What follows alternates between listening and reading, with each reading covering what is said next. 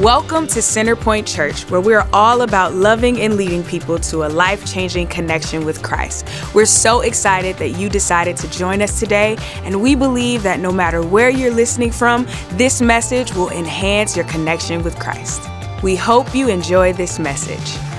Hey, I want to just say, you know what? It's good to see everybody at 11 o'clock because everybody was still sleeping at 9 o'clock. Anyway, I want to just begin this service, though, with a moment of silence for the hour of sleep that has forever gone missing for our lives that we'll never get back. But I don't care about daylight savings times that much. I just declare right now, I'm ready to hear from God, and I'm ready to experience the presence of God. I'm ready. I want you to just say, I'm ready.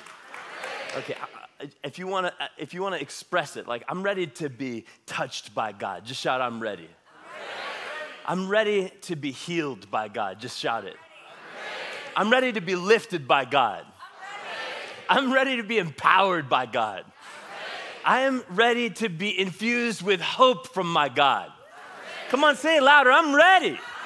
I'm ready. I'm ready. I'm ready to start a new series this morning. It's called Figure 8. And what I'm doing in this series is we're going to just take some time to be in Romans chapter 8. And the number 8's a great number. It's a good name for a series. I mean, people like Kobe Bryant have worn the number 8 in his first half of his career. And in baseball, people like Cal Ripken, Yogi Berra, and others have worn the number 8. And 8 is a biblical number. There were 8 human beings on Noah's Ark, so 8's a biblically awesome number. And 8's a funny number. It's a funny number. Yeah, it's a funny number. I'll show you. What did the number 0 say? Say to the number 8? The number 0 said to the number 8, "Nice belt, dude." Okay, and then the pièce de résistance of all dad jokes, right? Why was 8 afraid of 7? Because 7, 8, 9, man. Everybody knows. Where's my crashing cymbal when I need it? Pastor Rick put me up to that. I just want to let you know right now. He told me I needed to say those things to you. And if you didn't laugh, then it's because of what he said. Okay, so we're going to jump into the scriptures in Romans, and I want you to get your Bible out now. And as I'm thinking about this moment, I think it's worth saying that we're living through some crazy times. And it's worth acknowledging it. Even though we've acknowledged it before, it's a good thing to acknowledge it again. It helps sometimes to just say it out loud. Yes, these are crazy times. And 2020 and pandemic and all of the social upheaval and all of that was already bad enough. And then 2 weeks ago, all of a sudden, we're dealing with war in Europe. With a leader threatening to use nuclear armaments. I mean, it's crazy. I mean, a couple of weeks ago, I started watching the news and I'm hearing about this and I'm going, no, this can't be happening. Like, we already did enough hard stuff. We checked that box. Like, struggles and trials and hard things, we did all that enough. This can't be right. Let's rewind the tape. Let's not do this right now. But I will say the one good thing about all this conflict the last couple of weeks is it seems to have erased even the memory of COVID all of a sudden. So there's that. That's good. But all joking aside, I mean, it's a hard thing. I mean, it's terrible what's happening. And here we are paying the highest prices for gas and groceries that most of us have ever seen. And meanwhile, on the other side of the Atlantic, there are people by the thousands needlessly dying and suffering. And there's so much shaking in these last couple of years, it feels like there's been an acceleration of dramatic change in the world around us. And I have to be able to acknowledge that shifting and shaking and changing for what it is so that I don't end up giving in to the feeling of chaos, because I don't have to. What I do want to give myself, though, is a foundation in the endless, infinite goodness of God. And so you take that number 8 and you turn it on its side, and it's the infinity symbol. And when I turn to Romans chapter 8, it's one of those places in the Bible where I just see a window right into the infinite goodness of the gospel of Jesus Christ that I get to live in. And in times that are crazy like the ones we're in, what I want to do is reestablish my life on that. on the eternal and endless, infinite truth of God's word. And so we're going to take a month to just read and be in Romans chapter 8 together. It's one of those parts of the Bible where almost every sentence, I find myself when I read it, just needing to stop for a second and take a breath and go, wow, wow. So we're going to take some time to digest this whole chapter of Scripture together over the next month. So I want you to open up your Bible to Romans 8. Go ahead and get there now, or get your Bible app open at least to Romans 8. And while you're turning to Romans 8, here's the bird's eye view of the first 7 chapters of Romans, just so that we jump in with an understanding of where we're coming from. So Romans 1 begins with God clearly communicating his wrath against human sin. That's where it begins in Romans chapter 1. And in Romans 1, we see that God's wrath against sin is established, but just when we would start wanting to wag our pointy finger at, yeah, those people and their sin, then we get to Romans chapter 3 that says all have sinned and fallen short of the glory of God. Everybody say all.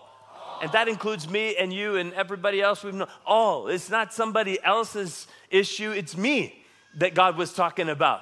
And the issue of sin is something that can be overcome. But then Romans 4 shows us that Abraham, old Abraham, is the model for how. And it's the sheer faith of Abraham that is the model for us of how to live in victory that comes from God. Just believing God. And then you get to Romans 5 and we get this revelation. While we were still sinners, Christ died for the ungodly. That God wanted to do something about sin before we even knew sin was a problem. And he did it. And then you get to Romans chapter 6 and we find out that sin is deadly, spiritually deadly. In Romans 6:23 it says the wages of sin is death. And that's a revelation that we want to leapfrog over and maybe not even believe, but God says this is eternally true. The wages of sin is death. Sin is spiritually deadly. It isn't just some cute little funny something to mess around with. It's deadly. And then in Romans 7, we get this insight into the Old Testament, saying the Old Testament law had a purpose, and it was to show you what sin is, so you'd be aware of it. And then you get to Romans 8. Romans 8. And in Romans 8, you get an invitation from God to live a different kind of life and to live in victory over sin. Yeah, the first 7 chapters of Romans are all about sin and how fierce sin is. But you get to Romans 8, and it's an invitation to understand that the Holy Spirit is fiercely greater than the power of sin. And you get to live in it. Somebody say amen. So I'm grateful. I love that God's word is clear about the danger of sin, because God is saying, look, I designed the ride. And I'm telling you, when you do these loops, you're going to want that seatbelt tightened. And let's go. But let's go where I've intended. And so we get to Romans 8, and there's an invitation to live differently, but living differently starts with thinking differently. And we understand from elsewhere in the scriptures in Romans that God's invitation is for us to be transformed by the renewing of our minds. And it begins here in Romans 8. And there's an invitation to cultivate a spirit-led mindset, because what you think determines what you do and who you are and who you become to some extent. And so I want to do it. I want to cultivate a spirit-led mindset. I want to let God's word show me what that looks like and how to move in that direction. I want to leave sin and live a spirit-led life, don't you? And so this is the main idea of this message. Just simply this: I live with a spirit-led mindset. I live with a spirit-led mindset. Would you just say this out loud with me? Say it, go. I live with a spirit-led mindset. I want you to just say it one more time. Say it. I live with a spirit-led mindset. This is the reality that you're going to get into in Romans 8. All of it, but especially in the first part of it. I live with a spirit-led mindset. What that means is I don't just do whatever I feel like doing. I don't just do whatever I have the urge in my body to do. I don't just do what everybody else says is okay. I live with a Spirit-led mindset.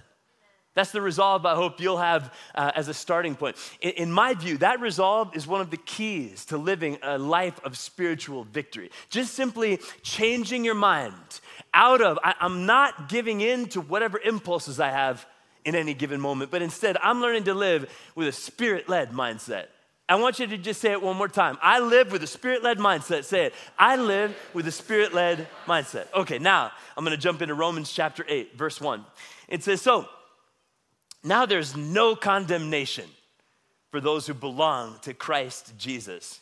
And because you belong to him, the power of the life-giving Spirit has freed you from the power of sin that leads to death. The law of Moses was unable to save us because of the weakness of our sinful nature. So God did what the law could not do. He sent his own son in a body like the bodies we sinners have. And in that body, God declared an end to sin's control over us by giving his son as a sacrifice for our sins. He did this so that the just requirement of the law would be fully satisfied for us. Everyone say us. Fully satisfied for us who no longer follow our sinful nature, but instead follow the Spirit. You are part of that us. If you've ever had a moment where you said, Jesus Christ, would you forgive my sin and save my life? So let me just ask this question. How many of you ever had a moment like that where once and for all you kind of said, Jesus, forgive me, save me? Come on, put your hand up for a second. Type it into the comments. Amen. Okay, this means you're part of the us. The us. What happened was when you said yes to Jesus, you were born again. You were made new, and you were brought into God's family. The us that the scripture just described. But that us does life differently. That us doesn't just go with the flow with whatever the world says. That us doesn't just do whatever it just feels like it wants to do because it'll feel good. That us lives differently. That us lives a life following the Holy Spirit. And that's what you and me are made for, that kind of life. So in verse 4, let me read verse 4, but let me read verse 4 in the NIV. It's a little differently, and I grew up on this one, and I think it's important language. It says it like this, that us, in order that the righteous requirement of the law might be fully met in us, everybody say in us. That includes each one of us that's ever said yes to Jesus, might fully be met in us. And read the next part of it out loud. Go. Who do not live according to the flesh, but according to the Spirit. Say that last part one more time. Say it. Who do not live according to the flesh, but according to the Spirit. This is what you're made for. To learn how to live a life where you're following the Spirit so you're not living according to the flesh, but you're living according to the Spirit. If we're going to cultivate a Spirit-led mindset, because we know that what we think determines what we do and therefore who we are and who we become, we need to recognize that there is a tension between who we were and who we are and who we're becoming. And when God in his word says, you're part of the us who no longer follow the desires of the sinful nature, the desires of the flesh, God is like in a sense like a good father speaking about his son or his daughter. Here's what I mean. Some of you who are moms and dads, you can understand. Like a dad might say, my son, that's my son. My son is honest, and my son is hardworking, and my son is really smart. And those are, as a dad, things I'm saying over about my son, right? But that doesn't mean that my son isn't going to have some moments sometimes where he sleeps in till 1 a.m. I'm not naming any names. I'm not going there. I'm just saying it could possibly happen with somebody's son somewhere. And my son, when I say he is so intelligent, that doesn't mean that he doesn't have some times where he does some things that are really not that intelligent. You know what I'm talking about? But nevertheless, as a father, I'm going to still say, my son is honest, and my son is intelligent, and my son is hardworking. I'm going to say that about him. A good father is going to talk up his sons and daughters sometimes. You with me? And so we're part of this us that the scripture talks about. It says, who do not live according to the flesh, but according to the Spirit. And I think that's, in a sense, our Father talking us up. Or is it just me who sometimes has some moments where I don't know if I'm quite there? But this is the journey we're on. If we're going to cultivate a Spirit-led mindset, we need to be able to recognize that there is tension, as I said before, between who we were and who we are and who we are becoming. And right at the core of that tension is the split between the Spirit and the flesh. And in most every moment that we live through, there is either a way in which the Spirit of God made new in us is saying, come this way. Or there's the flesh saying, just get what you want. And the victory in the Christian life largely is realized right in that tension. Do I understand that this is the Spirit or this is the flesh? And what am I going to do about it? This is something that needs to be understood. The flesh, when I hear the term the flesh, right, instantly what happens for me is I picture myself walking in the grocery store in the meat section, and I'm looking at styrofoam packages of like chicken legs and prime rib and stuff like that, pork chops, like flesh. But the Bible, when it uses the word flesh, that's not what it's talking about. The word flesh in the biblical sense is referring to that whole collection of inclinations inside of us to just get ours, to get what we want, to just satisfy whatever cravings we possibly have, even if the Bible calls it sin. That's what the flesh is. And so for me to really change my mind and live with a Spirit-led mindset, I have to be able to recognize that tension between the Spirit and the flesh, okay? I have to, you must. And so here's what it looks like. Let me just describe it this way. So, for example, I might have been at one moment in the recent past been sitting on my couch with the TV on and a bag of chips next to me and a glass of iced tea over here. And then maybe it could have happened that my wife might have said something innocent and simple like, hey, so are you going to hang those curtains? I really need you to hang those curtains. And when I hear those words, something happens inside of me. Right? Something happens. I'm just going to say, something happens. I'm sitting there, bag of chips, hand in it, and all I hear is, you hang curtains. And something inside goes, you know? And then in milliseconds, thoughts start firing off. And the thoughts are something like, doesn't she know that I just need to sit on my butt and enjoy these chips right now? You know, doesn't she know that I have a headache and I'm tired and those kind of things start, in milliseconds, right there. And in my own journey with God, I've learned to kind of catch those things. And so I did not blurt out, woman, I'm going to do the curtains when I feel like it next week. Like I did not say that. So therefore, World War III did not break out. Somebody can say, well done, right? And instead, I've learned and continue to be learning in my life to recognize those moments for what they are. They are moments where whoosh, the tension is pulled. The tension is pulled between the flesh and the Spirit. And if I simply give in to the flesh, it's going to be a problem. And so I'm learning and have learned to follow the leading of the Spirit right in the moments of the tension. It's not just about church on Sunday. It's pretty easy to be in the Spirit right here in church on Sunday. I don't think most of y'all are sinning right here and now. I don't think most of us are sitting here in our flesh. Most of us are generally leaning in the Spirit, but where it matters is on Tuesday night when all of a sudden there's a moment that happens in your kitchen.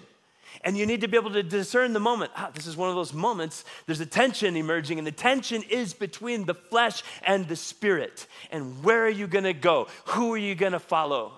And the victory in the Christian life is won by following the lead of the Spirit right in that moment.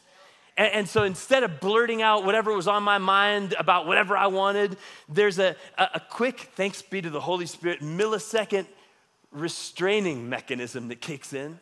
And instead, my body begins to move and I stand up. I'm going to go ahead and get my tools right now.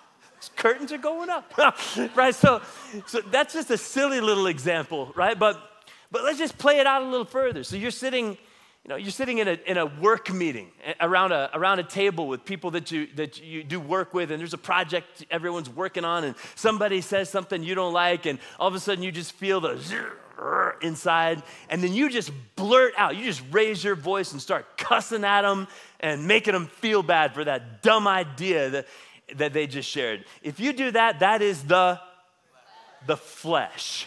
That's what that is. That is what that is, and you have to be able to take responsibility for it. You have to be able to say, I don't have to keep doing that kind of stuff. I just don't. I'm part of that us. The us who follows the Spirit and not the flesh.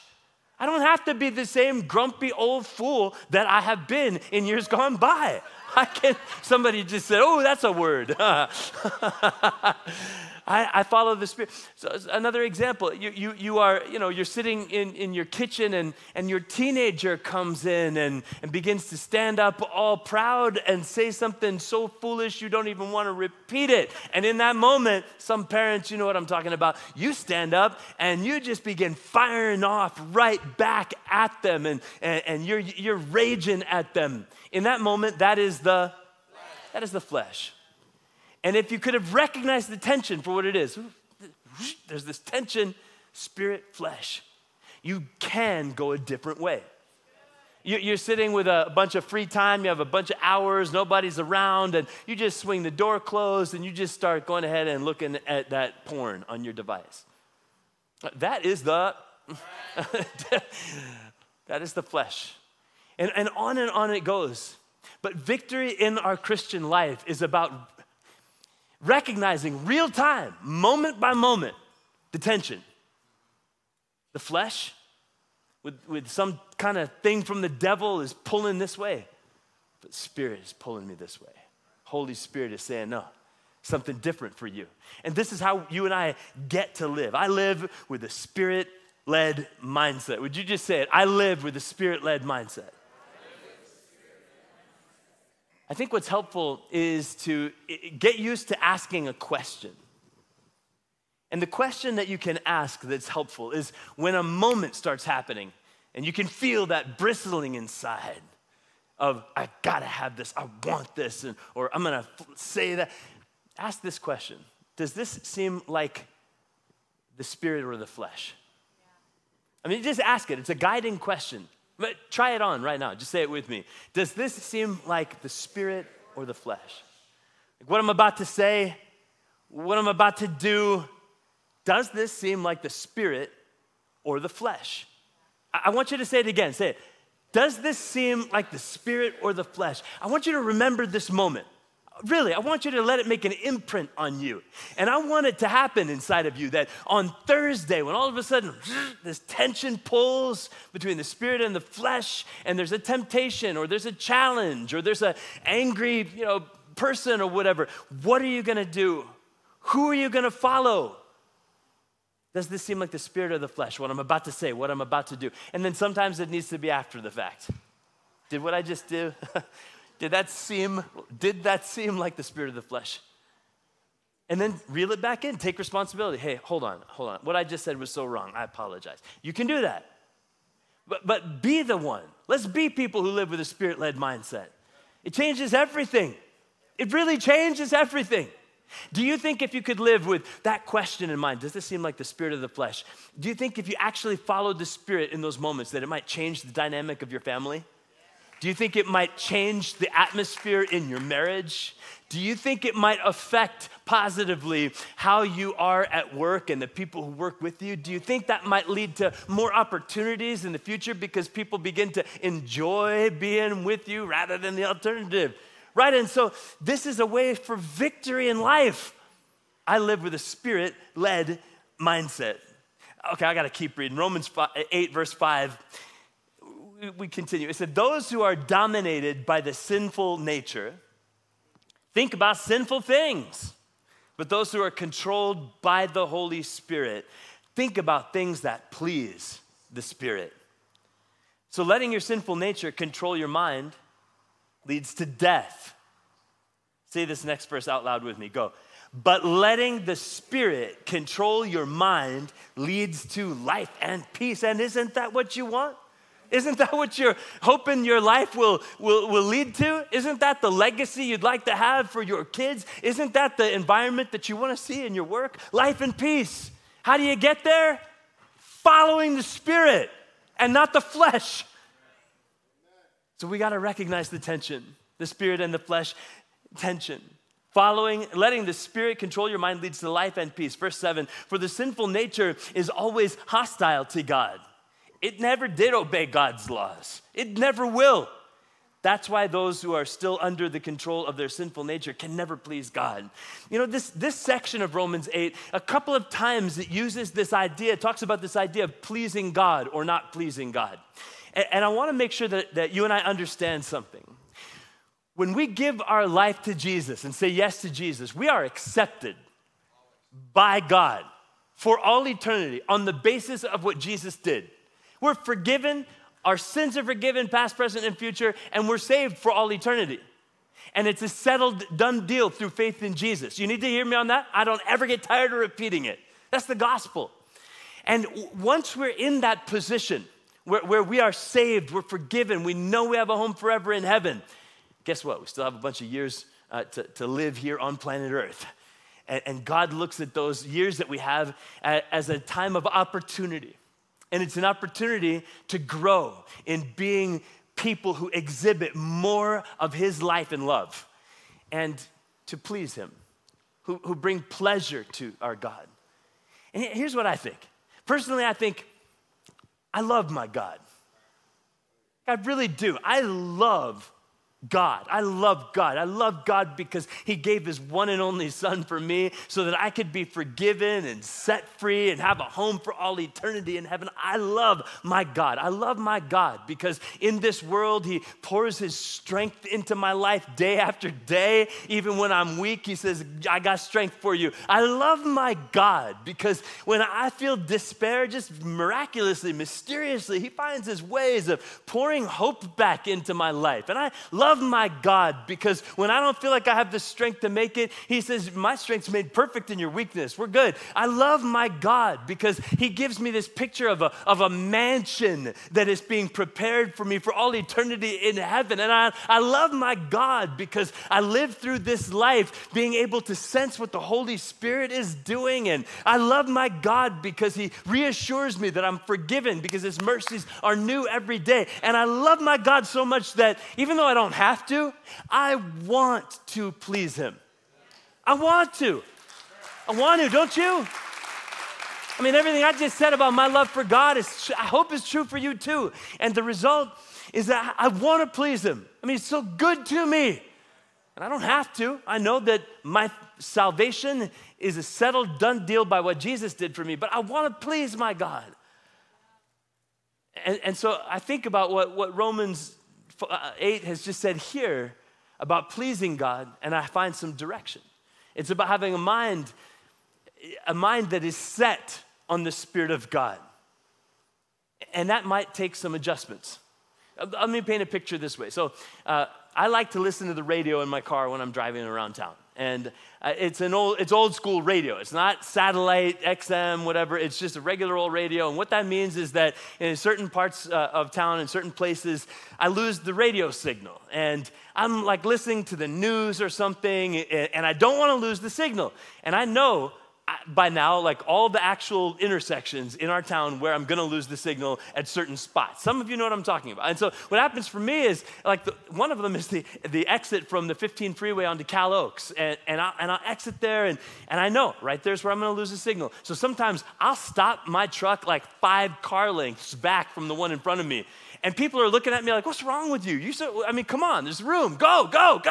But I'm like, no, because I want to listen to this news, and the radio signal is going to drop if I keep going, right? Other times, I want to keep that signal, so I get up close, and I'm like a safe distance from the car in front of me, but the signal's dropping. I'll push right up to like 1 inch to the car in front of me. That person's so irritated, but I need that signal, right? So I'm going to go. Other times, like I know the signal's about to drop, and I'll see the light is yellow, and I'm going to just gas it and get through that intersection so I can keep the signal from that radio station. I'll do it.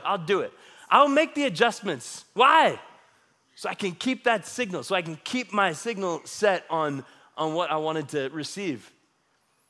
And life is a little bit like that with regard to following the Holy Spirit. If you're gonna have a mind set on following the Holy Spirit, there are moments where Holy Spirit is gonna be moving in such a way that you're gonna hold back. You're gonna hold back a ways, quite a distance from what other people say. No, it's fine, just keep going. And you're holding way far back. Nope, I'm not going there. Because I wanna keep that setting on the Spirit of God. Other times, you're gonna be pushing even others that are in front of you. Come on, push. Why? Because you got your mind set on the Spirit of God, controlled by the Spirit of God, and so you're pushing a little differently. Other times, you see an intersection, and you're not stopping at that intersection because it's death for you, and so you're gonna just keep going right on through that. You're not settling for something here, and this is life in the Spirit. You're moving, you're making some adjustments that maybe other people wouldn't make, but it's leading to you experiencing the life you actually want. Life and peace kind of life. Somebody say amen. Like, this is what we get to have the hope for. It's what we're able to receive from our God. So Romans 8, verse 5, in the NIV in particular, in the NIV, it says, those who live according to the flesh have their minds set on what the flesh desires. But those who live in accordance with the Spirit have their minds set on what the Spirit desires. I think it's time for that old school song. Somebody older than me might help me remember it. I got my mind set on you. I'm not even gonna continue it. It's just too cheesy. I can't do it. I won't do it. I wanna set my mind on the Spirit of God. And I wanna live a Spirit-led life. I wanna recognize the moments of tension between the flesh and the Spirit for what they are and call it out. That's the flesh. Not in other people. That's not what we're talking about. That's your flesh. No. I'm talking about looking in the mirror moment by moment. What I'm about to do, what's happening right now, that's the flesh. And that's not who I am. I am someone who lives a Spirit-led life. So I don't go that way. I don't have to give into it. The revelation of Romans 8 is that sin has lost its power to control me. The moment I gave my life to Jesus, I became somebody different with a new capacity to live in a different realm. And it's the realm of the Spirit of God leading me into life and peace. And I am a willing participant in that. I'm not a puppet. You're not a puppet. You can never expect that God is just gonna puppeteer you to make you do everything right. You're not a puppet. You're a son, a daughter with freedom. And yeah, freedom to mess things up if you just give into the flesh. And listen, if you think about like in the last week, any bad thing that ended up taking place, at some level, the flesh was a part of why it ended up that way. The more you and I can learn to distinguish between the flesh and the Spirit, the more victory we're gonna have in this life with Jesus. And the more life and peace we're gonna experience as we hope for. So I wanna share with you just 3 ways that you can cultivate a Spirit-led mindset. 3 ways, just rapidly, 3 ways to cultivate a Spirit-led mindset, because you are an active participant in how this happens. It's not magic. It's you thinking and choosing in moments, real time, Spirit, not flesh. But here's a few things you can do to cultivate that mindset. First of all, replace the lies with the truth. Replace the lies with the truth. Replace the lies we believe with the truth. I mean, when you start reading the Bible, if you just read the Bible from the very beginning, first few pages, Genesis 1, 2, and 3, you get introduced to the devil. And the devil doesn't come along with a pitchfork and a red suit. The devil comes along with lies. Did God really say that? You don't really need to follow what God says. Like my little devil interpretation. I didn't use any particular accent, so nobody's feelings should be hurt. Like if you're from the South, you're okay. If you're from England, you feel fine. Like sometimes I get in trouble with people, believe it or not. Why did you make that accent a Southern accent? That insulted the people of the South. I'm sorry. Oh man. People are too tender right now in this current thing, that's all. Replace the lies with the truth. Replace the lies with the truth. You wake up feeling, I'm so unworthy. I don't deserve to be loved. And then God's word comes along in John 3:16 with the truth to replace it with, which is, no, God loved this world, including you, so much that he gave his one and only son for you. You find yourself in a moment, feeling like, man, I'm just not pretty enough. I'm not skinny enough. I'm not tall enough. I'm not strong enough, or whatever not enough you want to say. And you replace that lie, and it is a lie, with the truth. Psalm 139, no, you are fearfully and wonderfully made. You replace that lie with the truth. You find yourself thinking, man, I messed things up so bad. I don't think there's any future for me. I don't think there's anything good that can ever happen again in my life. That's a lie. And the truth would be Jeremiah 29:11. God says, no, I know the plans I have for you to give you a hope and a future. Thank you very much. I mean, so you and I need to just grow in our own capacity to catch the lies that try to set up residence in our thought patterns, stop them in their tracks, and replace with the truth. That brings life and freedom. So replace the lies we believe with the truth. That's one way to cultivate a spirit-led mindset. And number 2, reject the tendency to meditate on sin. We do it. We do this. We inadvertently, or sometimes we meditate on sin. We think about what she did to us, and we're gonna get her back, and the next time I see her, I'm gonna let her have it. I'm gonna tell her, I'm gonna give her a piece of my mind. And what am I doing? I'm just meditating on sin, like how I'm gonna express rage.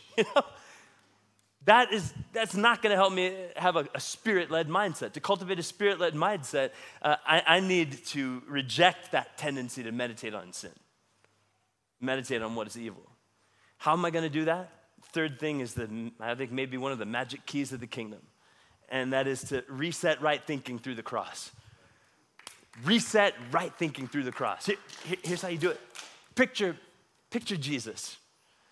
Jesus with his hands outstretched and the nails pierced through, hands and feet. And imagine him in his agony.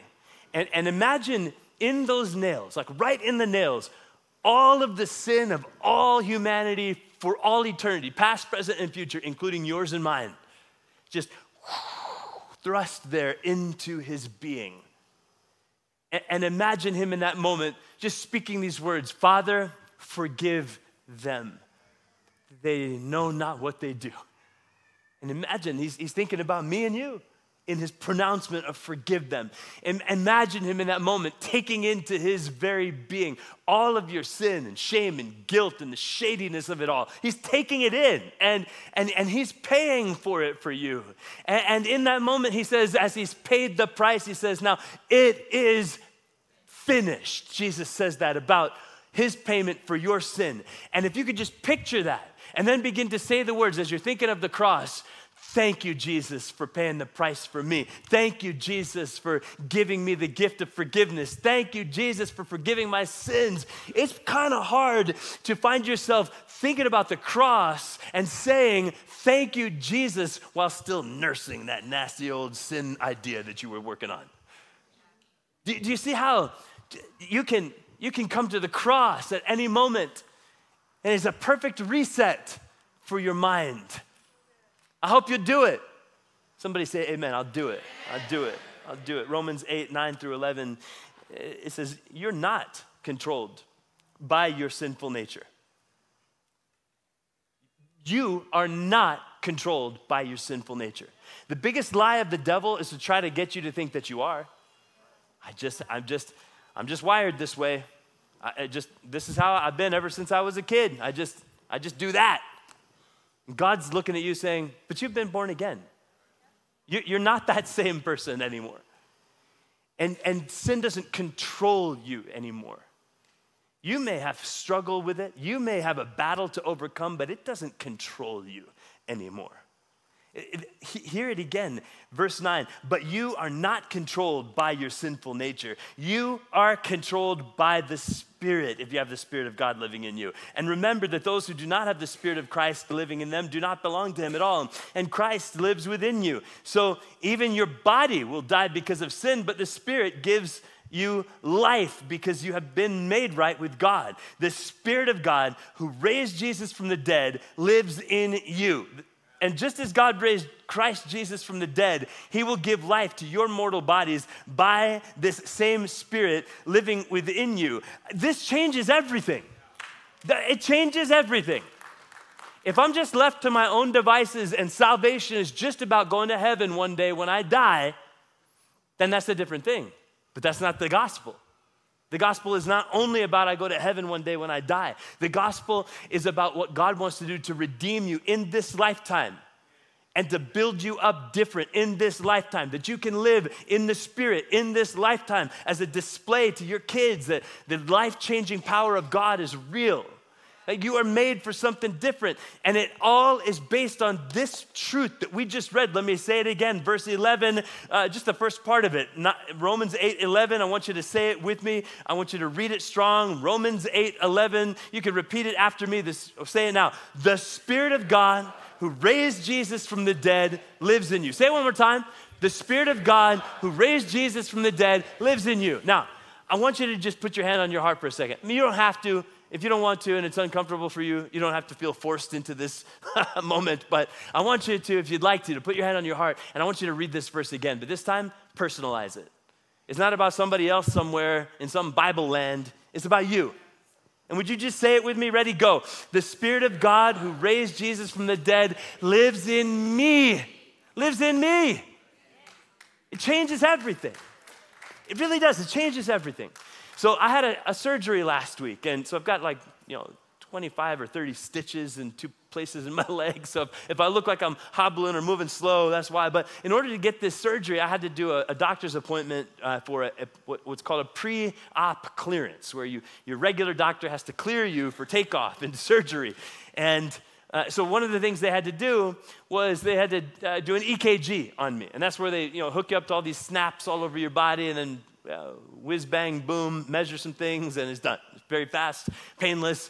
But then they give you this printout, this pink paper that, to me, it looks like an earthquake report, like seismic lines. I don't even know what it is, right?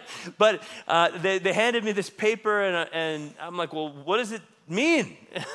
I mean, am I in trouble? Is it okay? I don't know what this means. And then the doc came in, or the PA, and said, well, yeah, no, you're okay, but there's a problem.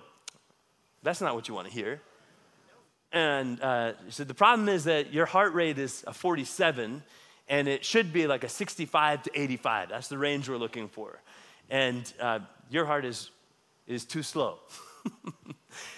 So they were about to say, we're not going to let you go get a surgery because your heart rate's too slow. But they got a consult from a cardiologist who reviewed the EKG and my file.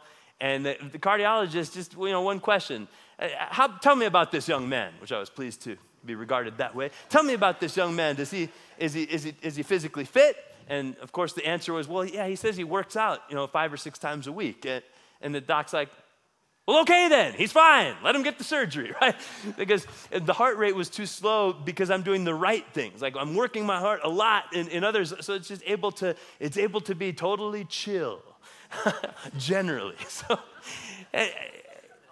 what I'm saying is that doing the right things, the exercise and whatnot, has affected my heart in a good way so that it actually is functioning differently, and then that actually shows up in the EKG that someone else can see.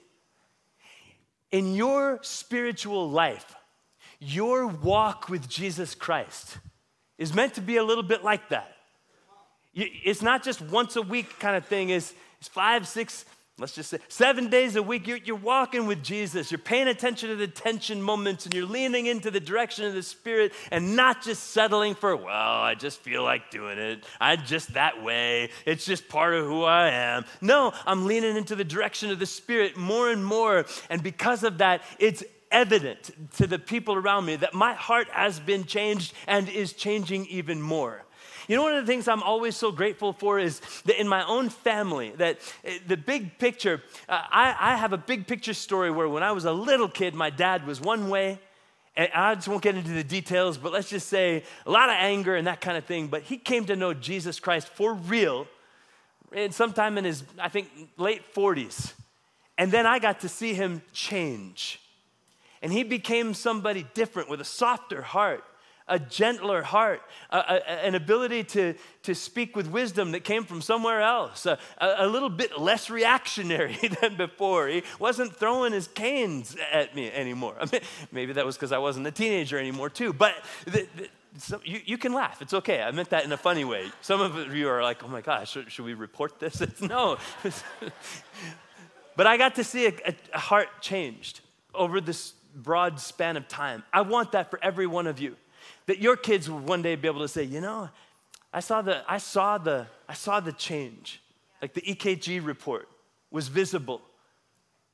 Your kids, may they see that you are changing because of following Jesus. But there's not an autopilot.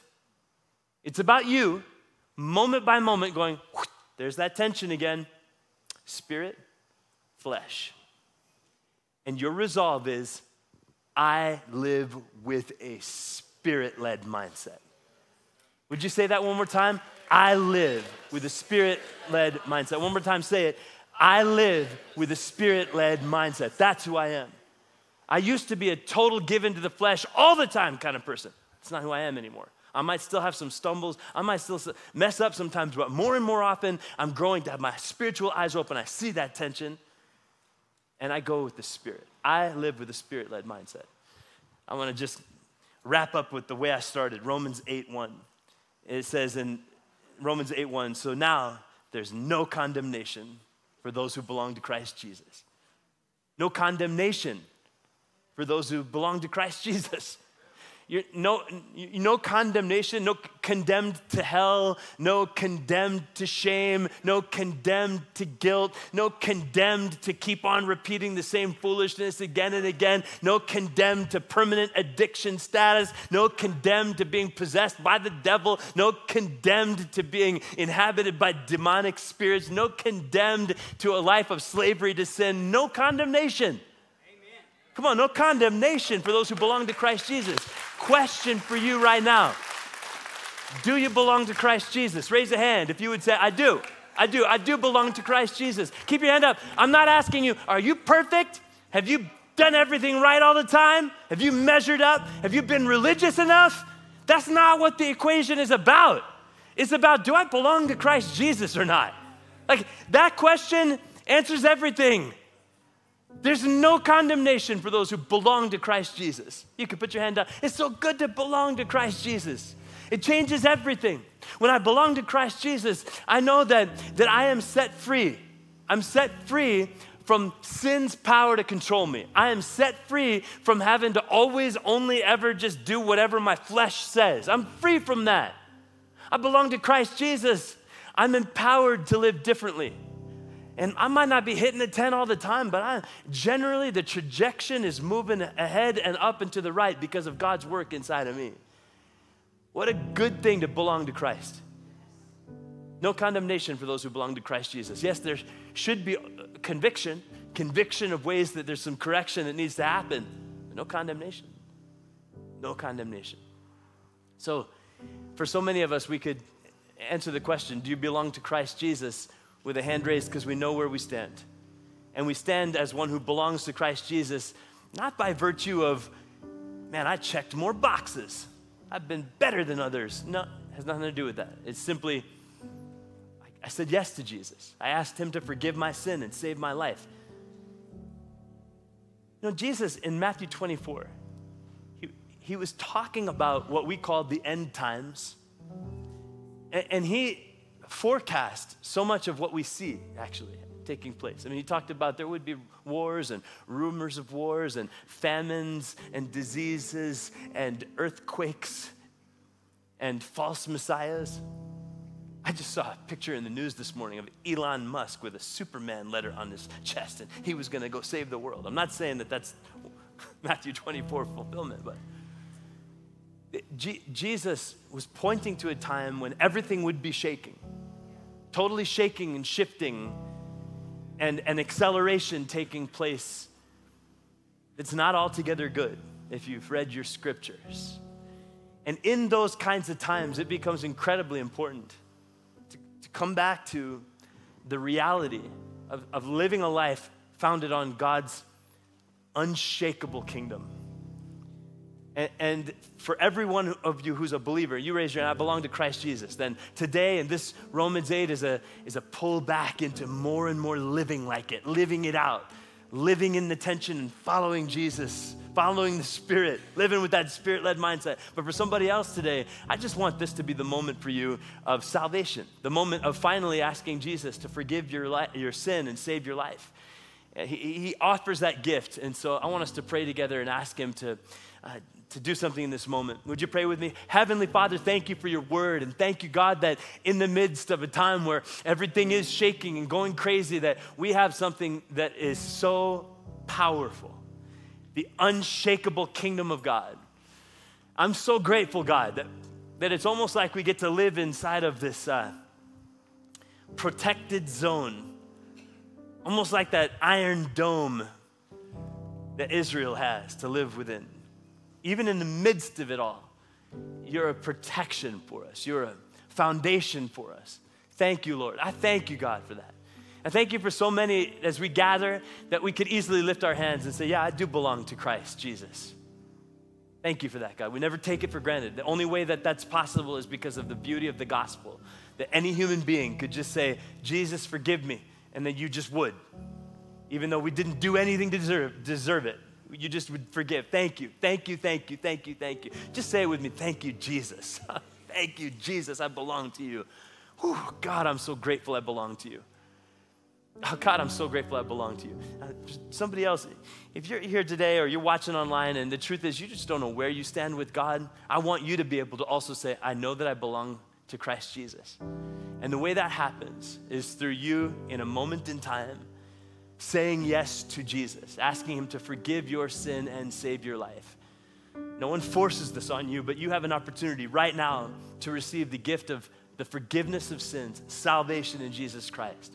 And while we're praying together, if you're saying, I think I need to do that, I want to do that, I want to ask Jesus to forgive me and save me, then right where you're sitting, outside on the patio or in this venue or in your own space at home, online, if you're saying, I need Jesus, right now I want you to raise your hand. If you're saying, I need to ask Jesus to forgive my sin and save my life, and lift it again and keep it up. I want to make sure I connect with you in the middle, on my left, on my right, and the back. And if there's anyone else, don't let me miss you. I want to make sure I see you up in the top and the left.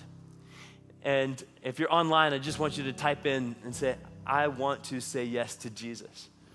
And now, those of you who had a hand raised, would you pray with me? This is a moment to ask Jesus for his gift that he offers for free to you. And would you just pray with me? That means you talk to him, talk to God for a moment and say, Jesus, would you forgive my sin? Just say that with me. Jesus, would you forgive my sin?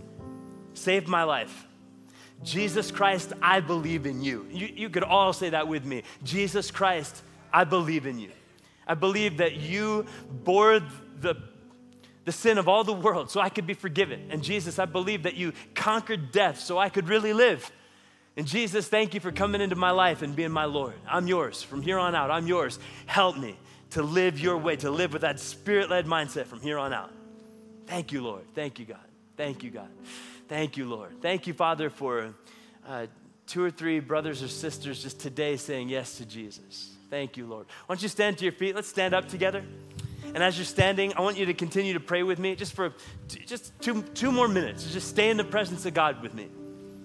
Heavenly Father, we want to pray for the stuff going on in our world. And even though we understand from Matthew 24, you forecast these kinds of things, that nevertheless, Lord, we want to pray for what's happening in Europe, and we pray, God, in particular, that conflict would come to a swift end. That is what I'm praying for.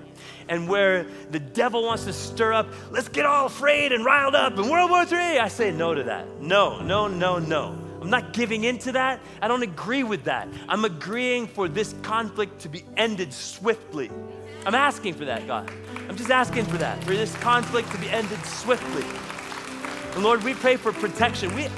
There's like all these Christian brothers and sisters that are living where their place got bombed, or they're fleeing their city because it got bombed, and now they're refugees wandering in Moldova or Poland. And Lord, right now we want to pray for brothers and sisters, Christian brothers and sisters right now, for protection, Lord, where some of them are right now, literally right now, like hunkered down, like under a piece of concrete, just like hoping that next bomb doesn't come their way. We pray for a deflection, that those things would be duds or just wouldn't even make it to them, that they would be protected. And God, we pray for the ones that are refugees and now they're like in some other country and they don't even have food. Lord, I pray that you would allow other believers to rise up and bring their food and to bring the provision and to make a space. God, I pray for that to happen. And Lord, even though it's not happening in our part of the world right now, we're praying for peace for those ones that this is affecting and bring it to a swift end, God, to a swift end, God.